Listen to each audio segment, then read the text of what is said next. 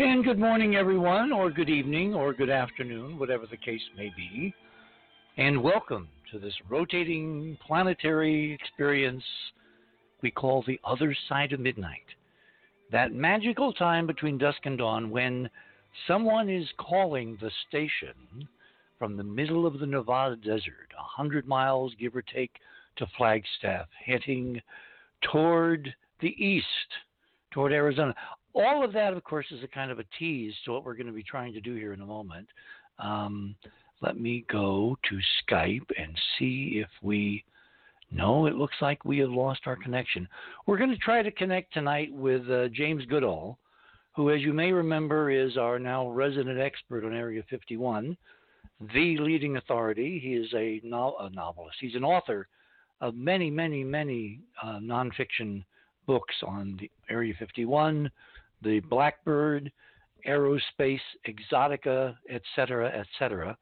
And we're trying to bring him in from the road because he was positioned at the Area 51 invasion this past week and this weekend, and they broke up a bit early, and so we're going to get a live report from him shortly, and we won't know until we make some connections whether we're going to have a connection. In the meantime, let me give you a couple of items that I want to make sure we don't forget for the rest of the evening. If you go to theothersideofmidnight.com, that's our homepage, click on that, and that banner up there, which talks about the alternative space program with my two guests tonight, Michael Schratt and James Goodall. Click on the banner. That will take you to the guest page for tonight. Scroll down to Radio with Pictures. Item number 1.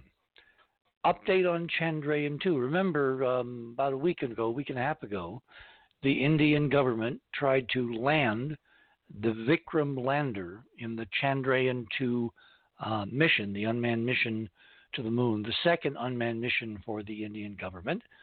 And everything was working fine up until a few moments before landing. They were less than a mile up, and then something happened. Actually, it happened twice. And then just before touchdown, the Indians lost connection with their lander called Vikram. And they've been trying for the last many days, almost now 2 weeks, to contact it by means of radio. There are reports coming out of India that the orbiter, the Chandrayaan-2 orbiter, which is in great condition, orbiting about 60 miles up, it looked down with its cameras and spotted the region where the Vikram lander was supposed to have touched down. There was one report that I have not been able to verify that says on the very high-resolution images that are shot from the orbiter, which are capable of showing things as small as 1 foot, 0.3 of a meter, 1 foot. Well, with that resolution, they apparently got an image of the Vikram lander sitting on the surface, kind of looking intact, although the report did say that it was tilted. And that implies a very hard landing with shock absorbers breaking on one side. And they've been trying ever since to send radio signals to it from the Earth. And there has been nothing but a deafening silence. Now, in a couple, 3 weeks, we're going to have a show, another moon show with our team, with the Enterprise Imaging team. And the reason we're holding off a bit is because, A, we have no surface imagery from Chandrayaan-2. We do have some orbital shots. We have some astonishing orbital shots. And based on the analysis and comparison of those data with the equally amazing images that were shot by the Bereshit mission. Remember, the Israelis in April tried their own private landing, and it also went haywire in the last minute or two, and it crashed much higher speed than the hard landing of Vikram. So when you compare the images of the moon shot by both spacecraft of the lunar limb, the curving edge of the moon as seen from lunar orbit, there's some very remarkable, in fact, astonishing things to be seen. And it's those details in the Chandrayaan compared to the Beresheet orbital images that now inform us here at Enterprise as to what happened to the Indian landing spacecraft. They hit the glass. And we're going to give you much more details with actual imagery, with actual data, with actual graphs from the official broadcast by Vikram as it was landing back to the Indian Control Center in India. And we put all this together, and we know what happened to the Vikram lander. And lo and behold, if you go back and listen to some earlier shows in the last several months as we talked about this mission upcoming, we predicted that what happened to the Vikram lander was actually going to happen, and why. And I know that all sounds like a huge tease. Well, frankly, it is. So we will put up, placards and blogs and posts and notifications of when we're going to do this next moon show, because one of the things we're working on is a 3D computer model of the moon that both Beresheet and Vikram, and of course all the other missions to the moon from the U.S. and the USSR and the Japanese have encountered in previous eras, and no one has told you what they really saw. So you're going to want to stay tuned for that. Switching gears, item number 2 in Radio with Pictures under my items tonight. We've got a couple of stories there. Well, one story on the Storm Area 51 activity. And as a matter of fact, why don't we go to Jim right now and see if we can pick him up. Mr. Goodall, are you there? And I do not hear him. So, James Goodall. Christmas. Jim, you there? I'm here. Okay. I'm here. I've done your intro, so tell us where you are and what was been happening, and how did the Storm Area 51 event take place? Okay, I'm about 85 miles from Flagstaff on Interstate 40, and we were there. Stuart Brown and I headed off to Nico, Nevada, to be part of the Storm Area 51 base camp. And George Harris put out a lot of money, and because there were so many reports that everything had been canceled, a lot of people didn't show up. But we had about 400 people at the base camp, and they estimate somewhere maybe 1,000 loosely scattered in the desert near Rachel. There was only one arrest. It was right at the gate of Area 51, the main road, the back road. And some yahoo decided in front of a cop he was going to unzip his pants and water down the gate, where he got arrested for indecent exposure. Oh, well, we know how he wanted to go down in history. Right. It was fun. Pat Travis was tickled to see us because we helped put Pat on the little alien on the map. But Pat had the kitchen closed, and she was charging $7 for a can of Budweiser. Oh, good God. The end of the world is going to be a monetary event. I can see it now. Right. And some guy was complaining. I said, well, you should have known you're in the middle of absolutely nowhere. What makes you think that Pat Travis, who has the only retail establishment within 50 or 100 miles, that she wouldn't charge an arm and a leg for something you would? It's called supply and demand. Yep. You're in the middle of nowhere. You had a demand for a beer. She had the supply. Good for Pat. I know Pat since 87. I heard her late husband, Joe. So nobody was killed, thank God. Nobody was killed. The weather was absolutely perfect. It was the mid 80s, high 70s, depending on where you were. There were probably more law enforcement in the area than there were participants and revelers. I saw some video on Fox. I think they were carrying George Knapp, because I think that's the local Fox affiliate there in Las Vegas. Anyway, I saw a whole bunch of people who looked like aliens themselves. It looked like everybody with a costume drove from Los Angeles to the middle of the Nevada desert. Yeah, there was a ton of people there, and I hope I don't get a ticket. I'm just getting ready to go by a cop. And I've been doing 85. Or maybe it's not a cop. Maybe it's a fire truck. Okay. I feel better. It's not a cop. Well, that would be a new radio first on live radio. Oh yeah. No, we had a good time. Everybody went out of their way to do the best they could. I felt sorry for a lot of the vendors. The store, the base camp store, did a gold rush business. I mean, they had a line of people outside. This is George Harris's place in Nico, where we stayed. There was a line of people almost for 2 days, the 3 days we were there. And so he did well that way, but he funded everything. I mean, there was a band last night. There was a disc jockey. There was all sorts of. I mean, he really did an incredible job, and I think they're going to do it again next year.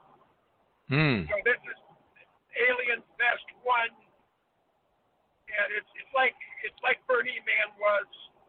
First time they had Burning Man, maybe there was 150 people. When Burning Man was a real amateur effort in the desert. Correct. And then it went to total corporate insanity. Yeah. Well, it sounds like it's like a new tradition has started, and I'm just glad that nobody died, and I'm not really saying that tongue in cheek. Yeah, and no one got hurt. Yep. I mean, there were no snake bites. There were no scorpion bites.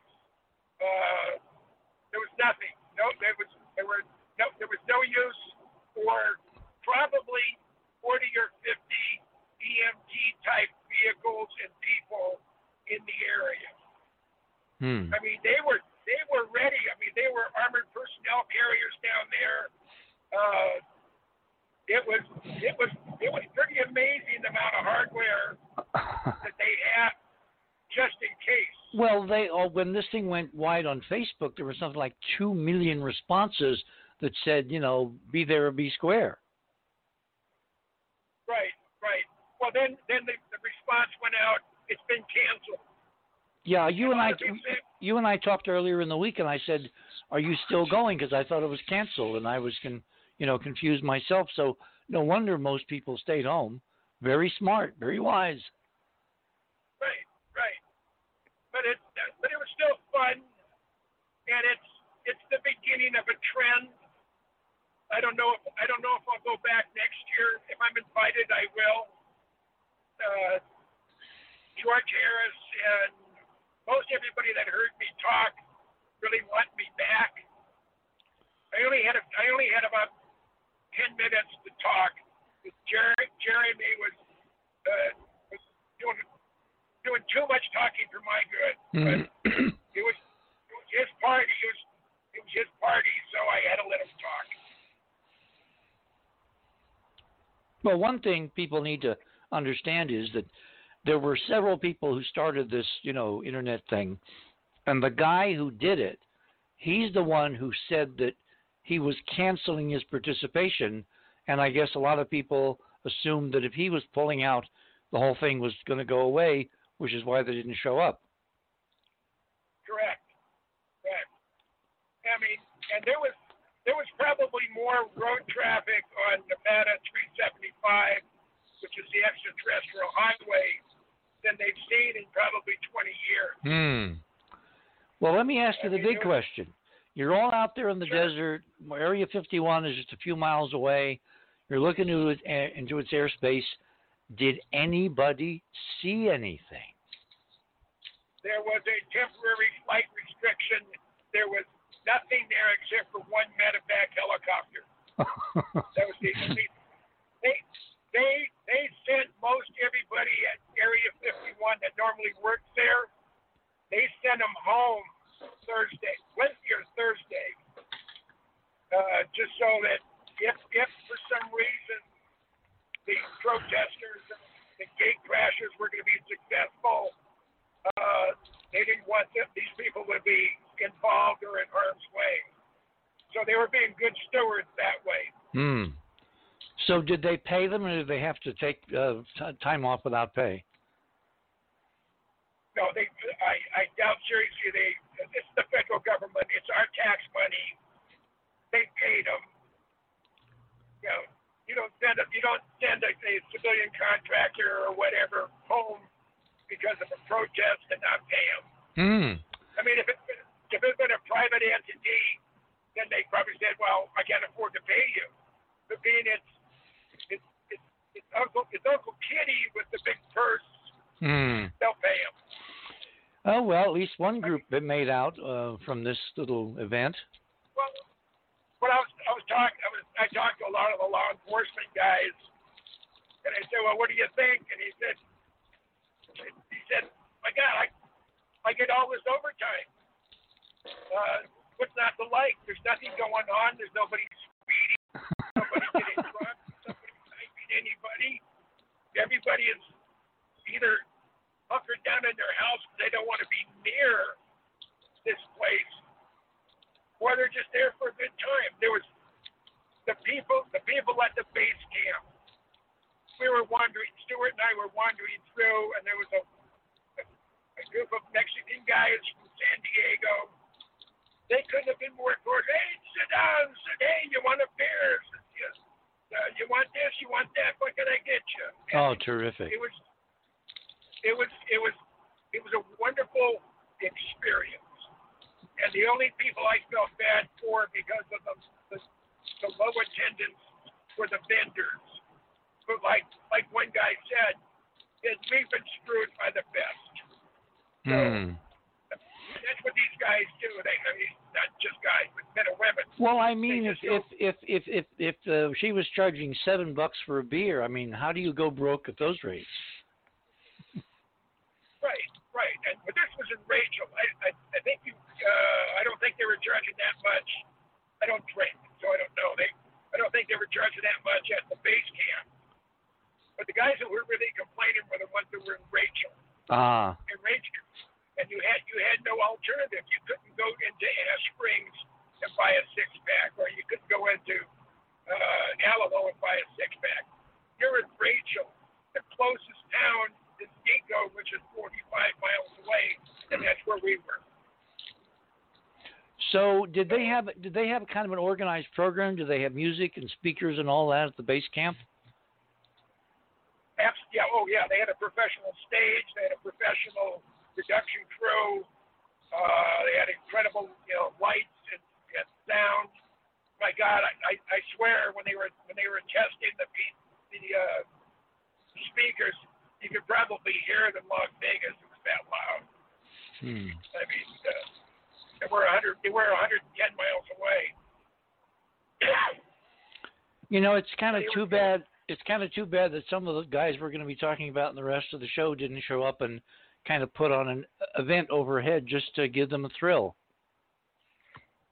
It would have been fun. I was hoping they would get an F-117 out of Tonopah Test Range and just fly over Tippecanoe Valley and fly over Nico, just so we have something to go ooh and ah about. Well, I'm glad you made it there. I'm glad you enjoyed yourself, and I'm glad you're on the way home.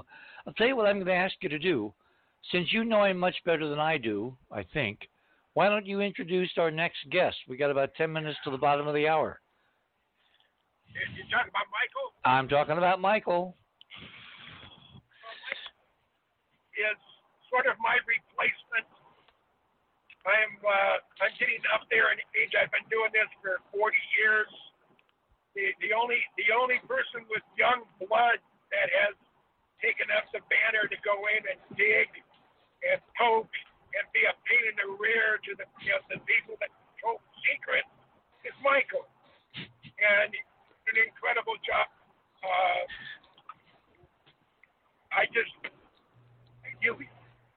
For courteous, he's your young, clean-cut guy on the planet, than Michael Schratt. And that's why you describe him. And he has a passion for spooky things and things that go bump in the night. Only his passion is only a slight bit less than mine. How did you guys meet? I think he sent me an email, and I sent him an email, and then we talked on the phone. And next thing I know, he got a contract job in Oro Valley, Arizona, where I call home. And Michael is always welcome at my house. My wife adores him. And he always calls before he comes over, which is unusual for most people. They just sort of, oh, I'm here. So he's a great kid. Not a kid. I mean, he's an adult man, but he's a great guy. And I think the world of him. And I give him enough encouragement for what he's done and what he's going to do. Now, I'm not going to slow down, even though he is my replacement. And what we need are more Michael Schratts out there. So, in your audience that's listening and really wants to do something interesting, start digging. When someone says no, don't take no for an answer. Continue to dig. And the way I got to work with that today,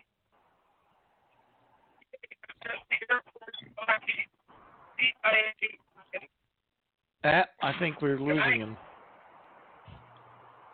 Jim? Hey, pardon?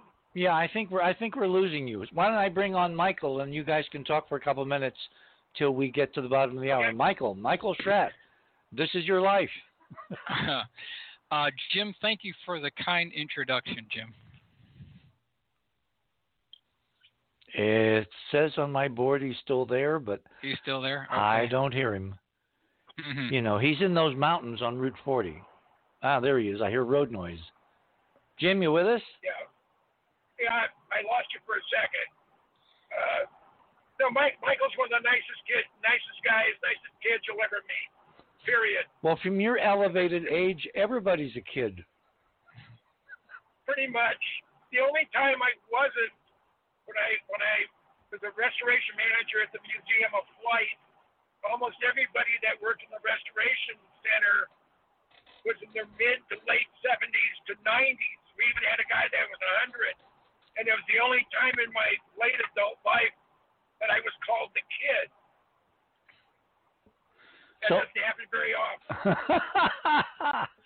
So, Michael, you got any questions you want to ask Jim in his trekking explorations back safe from the crowds of Area 51? What does the sky look like, Jim? Good question. What does the sky look like? Yeah, what does the sky look like right now? When we were there, it was visibility unlimited. Oh, wow. There you go. And when we got there on Thursday, the wind was blowing about 40 miles an hour. That's no fun. That real fine talcum powder dust over absolutely everything. And other than that, and the fact that they forgot to tell us where the heater controls were in the RV that we were staying in, and it got down into I think the high 30s. Froze our butts off, but we made it through the night. First thing in the morning, I found the heater controls. So from that point forward, we were fine. So this base camp, they set up a special situation, brought in power and food trucks and band equipment and electronics and all that in the middle of where was base camp actually? And did we lose him? Boy, that reminds me so many times Robin and I would drive that road from California across Nevada into Arizona. It's gives me goosebumps. So, Jim, you there? Yeah, I'm here. Can you hear me? Yeah, we can hear you now. Okay. Sound like I'm doing a commercial. Can you hear me? Yeah. Now, I'm going to be getting, within the next half hour, 40 minutes, I'm going to be getting close to what the hell is it? Flagstaff. It's been a long day. Well, I'll tell you what. I'm gonna good night you at the bottom of the hour if we don't lose you before, because you've given us a perfect radio visual of what it was like, and it sounds like fun. And if it starts a tradition, every little bit helps. It brought a lot of public attention, a lot of national attention to the idea of what are they really doing at Area 51. Yeah. Well, one of these days we may find out some of the stuff, but this weekend was not that time. Well, I thought they had good sense in converting it to a party, and even better sense for most of those people to stay home, because the desert is no place to fool around with. Although it sounds to me like you're really lucked out on the weather. The weather was the desert. It was absolutely perfect. It was high 70s, low 80s, slight breeze, no humidity. It was cool in the morning, but it was a delight. Weather-wise, it was delightful.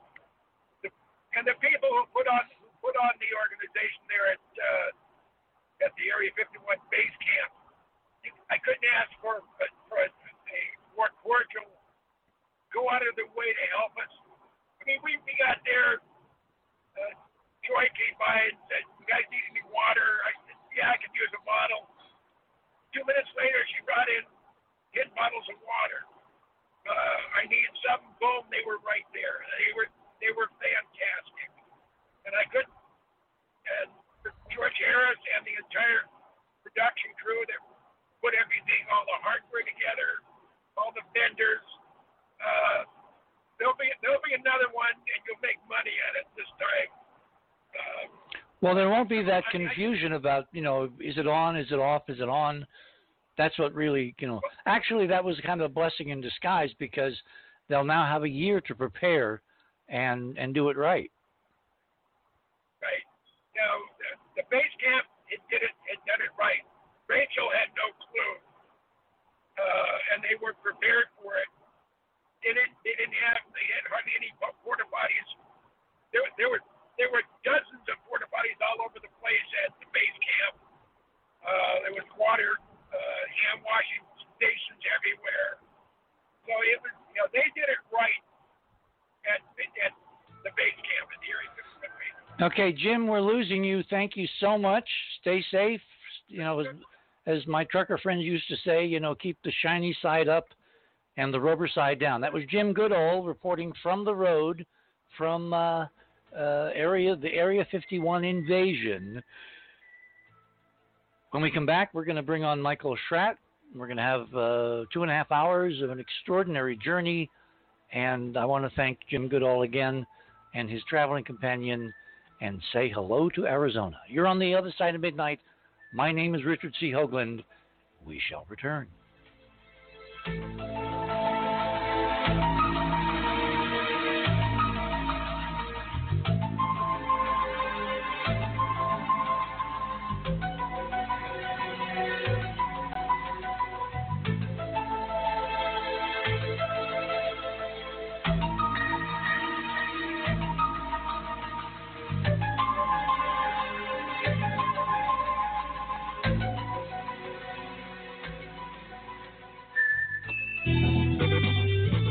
TheOtherSideOfMidnight.com.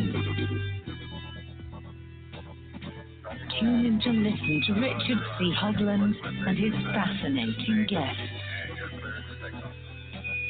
Join Club 19.5 to get access to exclusive member benefits. Listen to past episodes anytime on any device.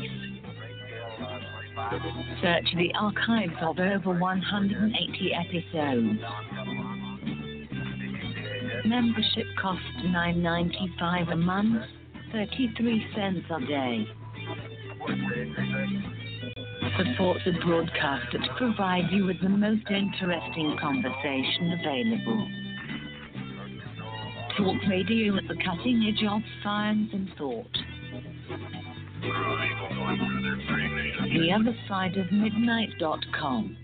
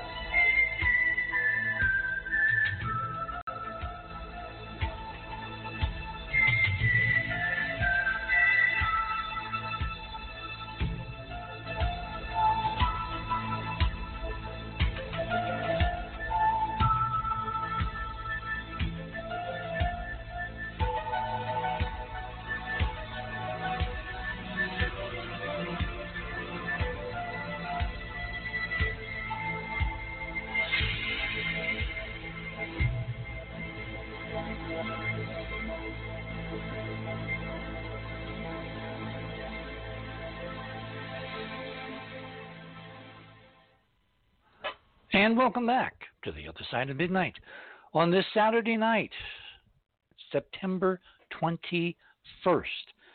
I checked the calendar before the show, and I was going to make a big deal of the Area 51 event was coincident with the equinox, but not quite.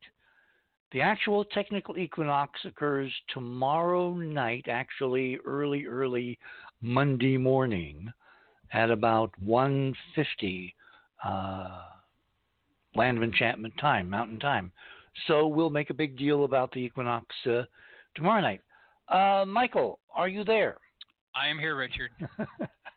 Okay, well, it's so great to hear from Jim because, you know, we did a show with him a few weeks ago, and he gave us this extraordinary overview of Area 51 and the Blackbird and how he got into all this. And, you know, with someone with his prestige and extraordinary research skills and newspaper savvy and news kind of nose for news that he has, when he gives you the intro that he did, you know, we definitely need to take notice. So let's fill in some gaps, okay?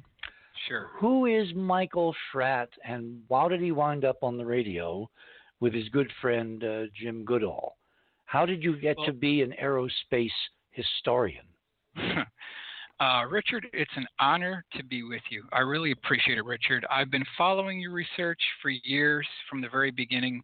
I love the way you lay out your stories, where you provide references, backgrounds, clippings, all the supporting evidence to back up your case. That's exactly the way I try to run it as well.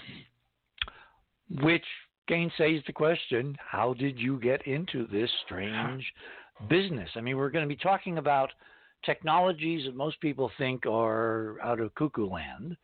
We're going to be talking about events, historical events that people think have been written by novelists.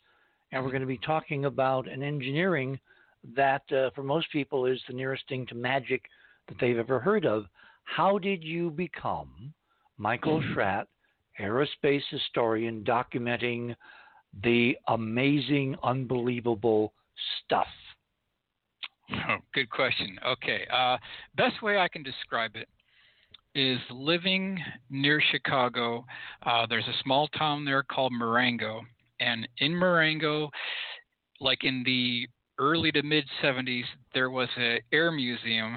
I wouldn't really call it an air museum, but it just had a bunch of old World War II derelict, dilapidated, left for dead, decrepit looking warbirds that were just kind of left to rot outside there. They had opaque canopies, The skin was cracked. The paint was peeling off. It just had this ghostly appeal. Wait, this isn't the Boneyard down around Tucson, No, is it? this isn't. Nope, this is not Tucson. This is in Marengo, Illinois. Wow. We're talking 1975, that time frame, and that just made such a massive impression on me. They had a PBY Catalina there. They had a P47, and of course, all the weeds were growing up through the wheel wells, and it just had this ghostly attraction. If you can. It must have been almost painful to see these heroes, these World War II heroes that won the war against the Nazis and the Japanese, sitting abandoned and corroding and degrading back into, I mean, kind of like looking at Martian artifacts. That was the impression I got. It's like you're looking at an alien artifact from another world, because the chip was painted, it was faded, windshields were cracked, they had weeds growing up through the fuselage, and that's what set it off for me, Richard. That is really what got me going in my research. And then my father, over a period of about 25 years, we had been going to Oshkosh, the air show there, which is the largest air show in the world, for literally 27 years in a row. God. And that's how I got somewhat fluent with general aviation, experimental aircraft, warbirds. They have the classic things there, all the composite aircraft. And so it gives you a really good cross-section of what's out there. But I was always interested in what else might be out there as well. And this kind of ties in with what Jim Goodall had done, because when he was at Edwards Air Force Base, he saw some interesting birds there that changed his life forever. And that's kind of what it did for me over in Marengo. That's what started my research into aircraft, which led to kind of where we are now. So when did you wind up working in engineering or in the aerospace industry or for an aircraft company? I've worked as a mechanical drafter for multiple different companies around the country. Okay. Specifically modeling up parts, drafting bill of materials, calling vendors, and putting together packages for the FAA where you could have a supplemental type certificate and things could be installed on an aircraft after mountains of paperwork are actually filled out and approved by the FAA. Then you can install it on the aircraft. So that's kind of a rough background of what I've been involved in. So what kind of programs did you work for? I've done commercial airliners, 747, 737, done a number of Airbus installations. So I was involved in those type programs. Okay. Anything on the defense side? Perhaps, yes. Oh, we've reached that point this early in the evening. Okay. So you get to see this technology literally if you're doing illustrations and what we used to call blueprints and all that. It's all CAD now. It's all computer. You're seeing this technology from the inside out. Well, the way I would describe it is we had a big microfilm reader downstairs at one of the locations where I worked, and they had all the Boeing maintenance manuals there. And so when we would get a request for modeling up a new part, we would go downstairs, pull the microfilm, print out the station locations and stringers and bulkheads, and that tells you all the internal workings of these Boeing aircraft. And that's where you can decide where to install hardware. And that's how you get a good idea of what makes up an airliner, how it's actually constructed, all the gussets and fillets, and talking about composite aircraft being completely fully integrated. When you have an airliner made out of aluminum, it's just not the same thing. So it's just a different animal when you have an aluminum aircraft. And so from this point forward, you say it's different. How is it different? Well, because I'm thinking of the what is it, the 787, which is a composite, carbon fiber composite. It's not metal. It's a lot of, basically plastic, although that's probably a degrading term. And they had some very huge problems with that aircraft, even as recently as a year ago. And they put their problems in a steel box so it can't damage the rest of the aircraft, but they didn't solve their problem. I'm talking about the batteries, basically igniting in flight, these lithium-ion batteries. So what's the difference beyond that we, as a general public, knows about between that kind of aircraft, which is really at the cutting edge, and good old duraluminum? Well, I'm going to try to describe this the way Burt Rutan described it in a number of lectures that he's given over the years. So let's go back to 1920. And instead of fabric, they were working with aluminum.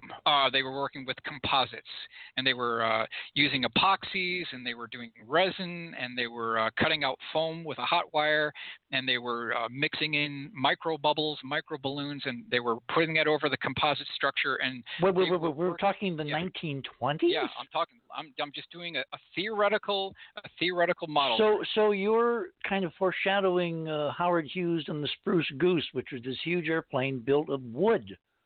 Well, maybe not that, but what I'm trying to do is set an example that if instead in 1920, when we were working with tube and fabric and we were covering our planes with fabric, if we started in 1920 building aircraft out of composite aircraft construction with fiberglass, with carbon fiber, and with resin and epoxy and all this back in 1920, if we were doing carbon fiber in 1920, and then all of a sudden someone knocks on the door and said, I have a new material to make aircraft out of it. It's called aluminum, and we're going to make the aircraft out of aluminum, and we're going to drill holes in this, and we're going to stuff a piece of aluminum in that hole.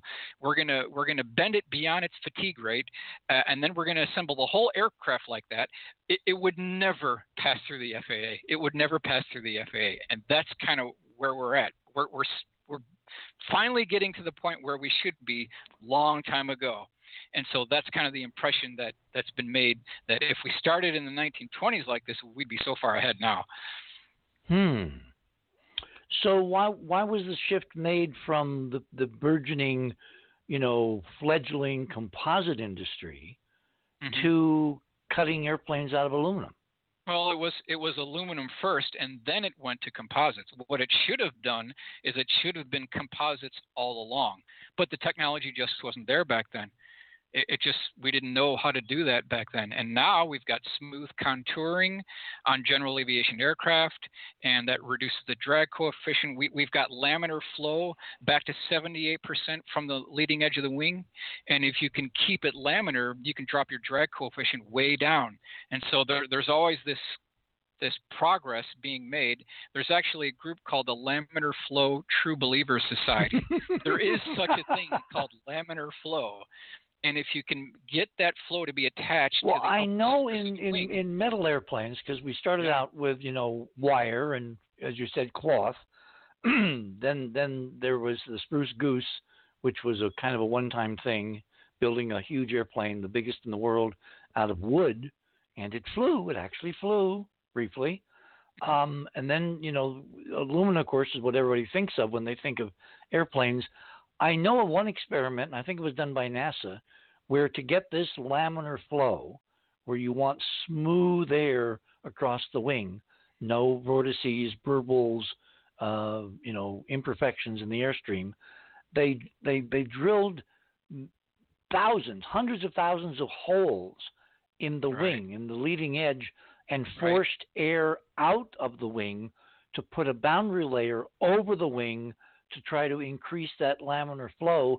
And from my memory, I don't think those experiments were very successful, because the weight of the compressor to produce that laminar flow over the area of both wings you basically ate up all your efficiencies in the weight of the additional power system you needed.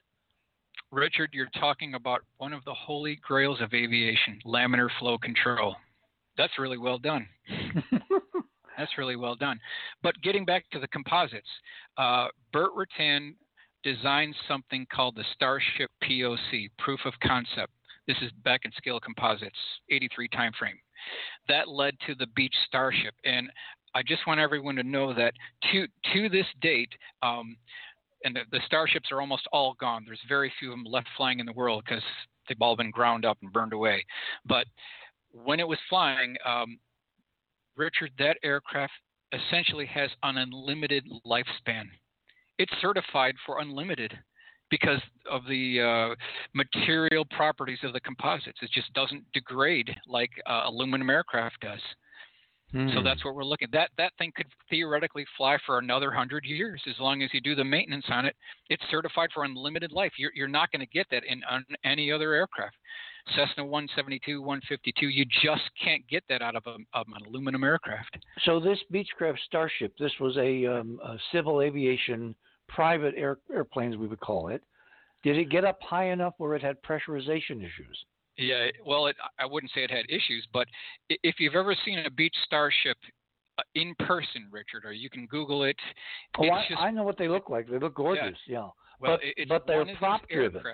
Yeah, it's one of these aircraft that has such a mystique around it. It has this mysterious mystique. It's so beautiful, and when it taxis up on a ramp, everyone wants to see it. I interviewed some engineers who worked on the Beech Starship program, and he said that when this thing would pull up, and they were filling it up with gas, the fuel people, when they were coming up to the aircraft, some of these guys were just so awe-inspired by it, they fell off the ladder because it's just so awe-inspiring. It just has some type of mystique about it where it just draws you to it. Well, it's an airplane that's full of smooth curves. It looks like an alien spacecraft, and you're saying that it's so much easier to do that in composites now than in aluminum. Well, now in 2019, yeah, it's the only way to go. We can never look back. We cannot go back to pounding rivets through holes in aluminum. We just can't do it. It's just an arcane, obsolete, dinosaur, Model T type way to build aircraft. We should never return. Then the Spruce Goose, really, if Hughes had to really put that into operation with its curved and laminated and pre-stressed plywood. I forget what the wood was. It wasn't spruce. It was some other wood. But they literally used these huge hydraulic presses to curve the wood into the shape, and then they glued it all together, so it should have had the same laminar characteristics that composites do now. In a way, but you're never going to get the level of accuracy you can with composites. Now, if you go to the Smithsonian, and I'm sure you've been there, Richard, many times, where you've seen the Hughes H-1 Racer. Now, they had flush rivets there. That's approaching perhaps what you could get, but you're still never going to get the amount of laminar flow that you can get on a really well-done composite. Although I love the H-1 Racer like everybody else, and that thing is really fared in nicely. But bottom line is, composites are the future. It is the future. So what about some of we're obviously into the engineering of airplanes. We're going to segue to spacecraft shortly. I heard some in the beginning, which was less than 10 years ago now, some weird things about composite. For instance, there was a major aircraft accident coming out of New York a few years ago, and I forget what the aircraft was, but it had a composite vertical stabilizer. And they claimed, I think I remember they claimed, that the aircraft crashed on takeoff because the resonant vibrations, literally split the composites in that huge vertical tail. And without a tail, they had no control, and there was no way to get them down safely. I'm not familiar with. Do you know what type aircraft it was? No, it was a big aircraft. It was one of the largest that Airbus makes, I think. Okay. Not sure, Richard. Not sure what that would be. But generally speaking, you don't hear about structural failure in composite aircraft because it's all integrated. It's like the tail is talking to the fuselage, and but this was a composite tail on an aluminum airplane. Yeah. See? Well, maybe there was a. And it broke off clean at that intersection. So the way they held it on must not have been very, very safe. If the entire aircraft was made out of composite, I don't think you'd see that. You won't see a structural failure on a Starship, that's for sure. Yeah, no, it's where the two met, which of course gave the industry a bad name, and those of us that kind of look at how airplanes are made. So let's move from aircraft into. Have you been involved in any spacecraft programs? Negative. Okay. I have not. So all your engineering experience, your CAD designs, your Right. how the thing works is all based on airfoils, things that need air in an atmosphere to fly, and laminar airflow is the best, all that kind of thing. Well, What got you intrigued with the idea there may be exotic aircraft tooling around in the Earth's atmosphere? Forget where they're from for a moment, but had nothing to do with standard power plants and standard aerodynamics. Well, I went to the Air Force Museum like a lot of other people and was inspired by those aircraft as well. One thing led to the other. The XB-70. Was this in Colorado? Well, this is back at Wright-Patterson. Oh, Wright-Pat, okay. Where they have the Air Museum there. Now, that is another one of these awe-inspiring aircraft. And when you see that aircraft, they used to park it outside. This is a long time ago, like mid to late 1970s. It used to be parked outside, and before they brought it in the hangar now. What airplane are we talking about? The North American Aviation XB-70 Valkyrie. Oh, the Valkyrie. The Valkyrie, my God. yes. It's another one of these awe-inspiring aircraft. Which was at the cutting edge of engineering at the time. Absolutely. Mm-hmm. I mean, that was a huge airplane. It looked like a flying dart. It even had little tiny. It kind of looked like a flying Tyrannosaurus Rex because it had stubby little wings up around the cockpit. Two of them called canards. That's and right. It looked like very bizarre for an airplane. And I think they lost one in a crash. That's right. Not due to its own fault. It was one of the chase aircraft apparently got in the airstream or something. And this was just at the end of when the Air Force was looking at, were we going to have bombers? Are we going to have missiles?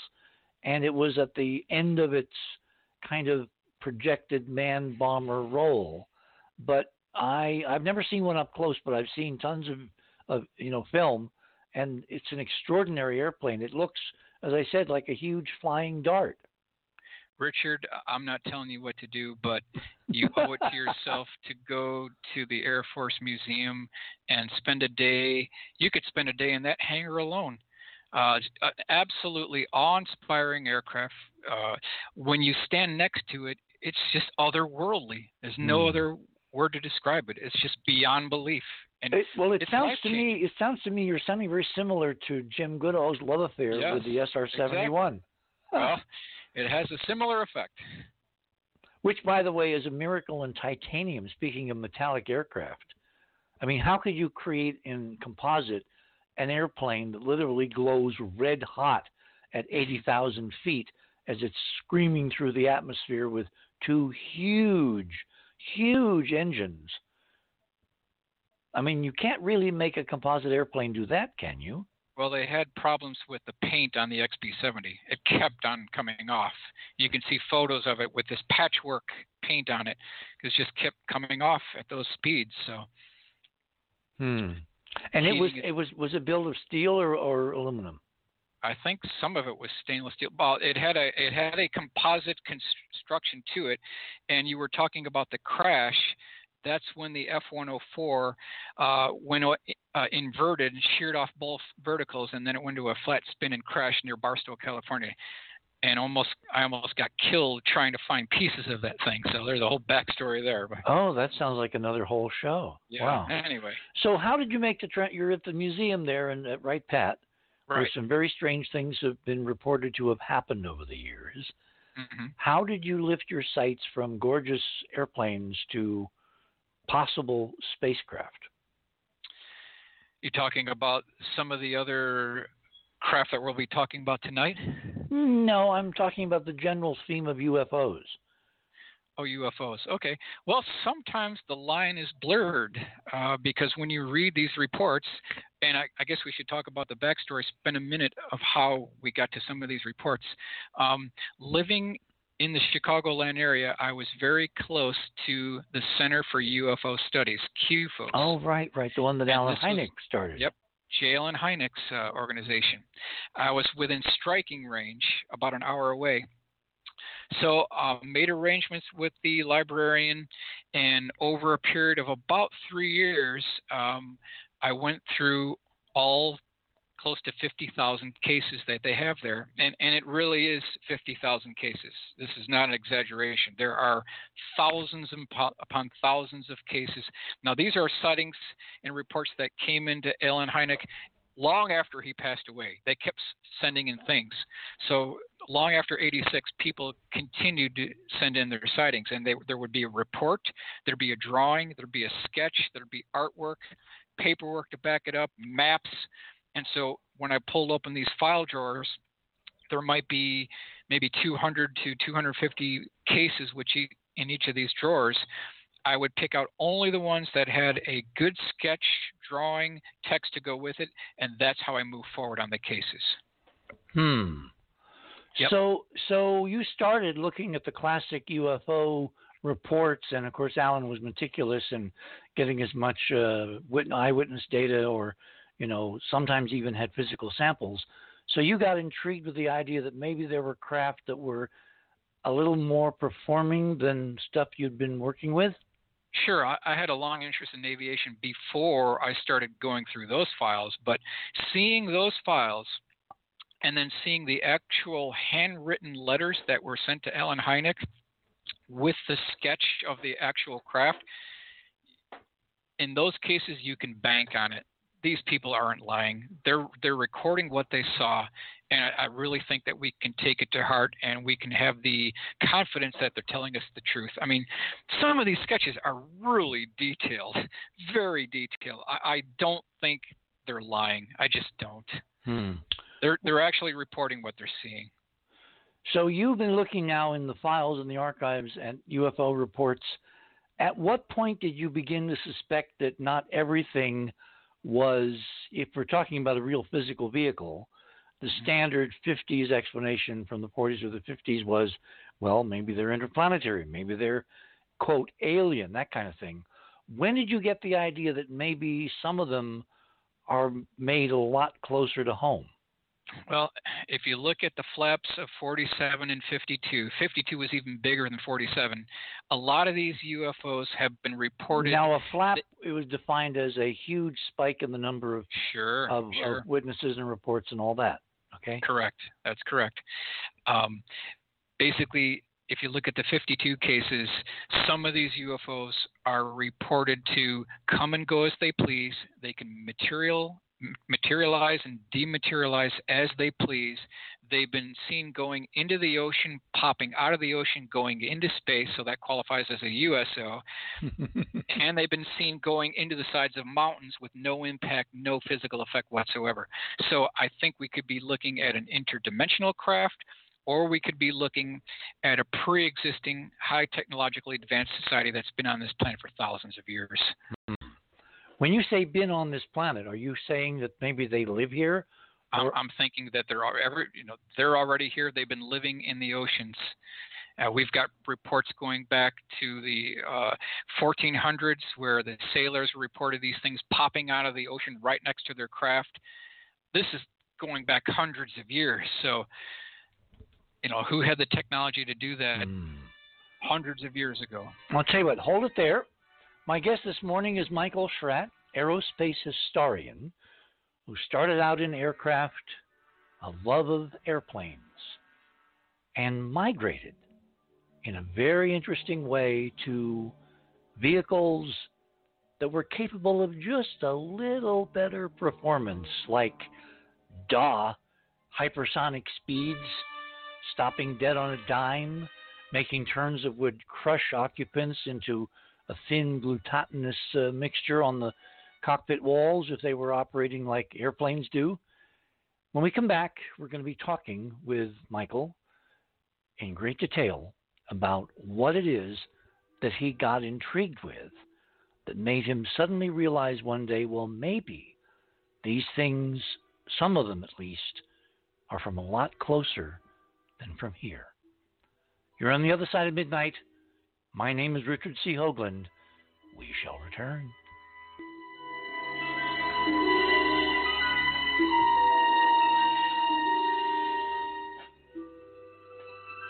Thanks for listening to this exciting first hour. Now, the second and third hour of the show is available to Club 19.5 members only.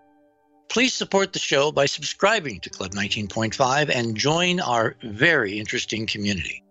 To do that, please visit the website, theothersideofmidnight.com, and click on the Join Club 19.5 link in the left-hand column. As a Club 19.5 member, you'll gain access to the rest of this show and all previous 350-plus shows that we have done. Now, recent Club 19.5 member archive recordings have the commercials removed, and the sound quality has been enhanced. You'll also receive a dedicated private podcast feed that contains these enhanced show recordings. And you'll be able to download the MP3 files directly from the archive if you prefer. As a Club 19.5 member, you'll also be the first to preview our new videos and reports. We'll be adding exclusive new features to Club 19.5 as we go forward, and boy, have we got some amazing things to tell you about in the coming weeks. So please support the show and don't miss all the exciting new things we have planned. I want to thank all our Club 19.5 members because without your guys' support, this show would not be on the air. Please help us continue growing the show by subscribing to Club 19.5 today. And when I say we really need you, we really need you. Over and out.